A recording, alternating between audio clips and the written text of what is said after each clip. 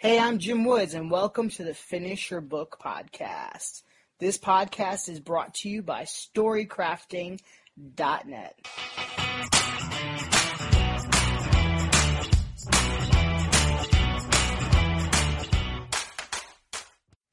Hey there. Do you ever find something and you're like, wow, did I write this? When did I write this? I don't even remember this. I have to laugh because sometimes I'll do that. I'll go back to an old piece and I'll think, wow, did I write this? What is this? What was I thinking? What was I doing? And sometimes you can actually get inspired from your old work. Sometimes you can learn a lot from your old work. Currently, I've had this idea for a book about a female serial killer who is just wicked smart, and she ends up in a relationship. And I haven't fully fleshed out this story, but that's kind of the story seed, if you will. Well, I've been nervous about writing a woman. I've just been afraid of it to an extent.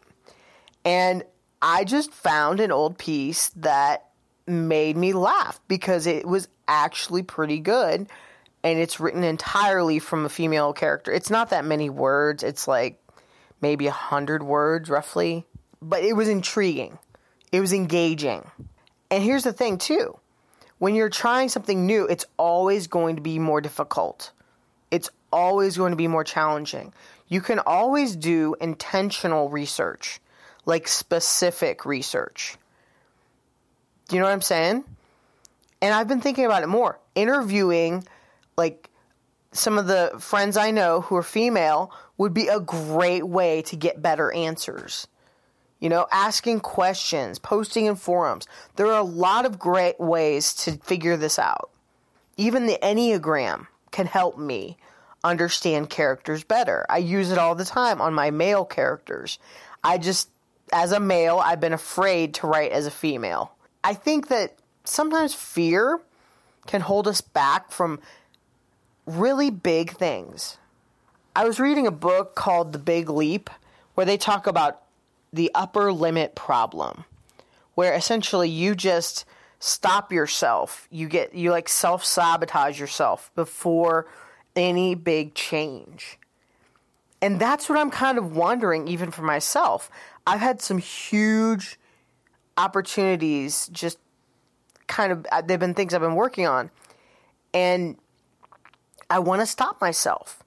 And you're probably facing this too as you're writing your book. You want to stop yourself. You're like, oh, this is uncomfortable. Oh, no.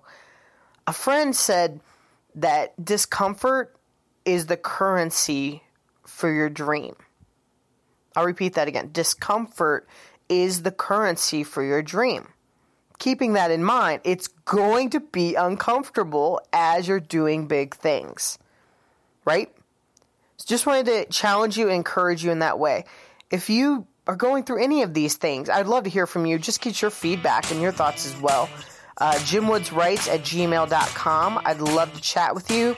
And thank you so much for listening, and have a good one. I'll see you next time.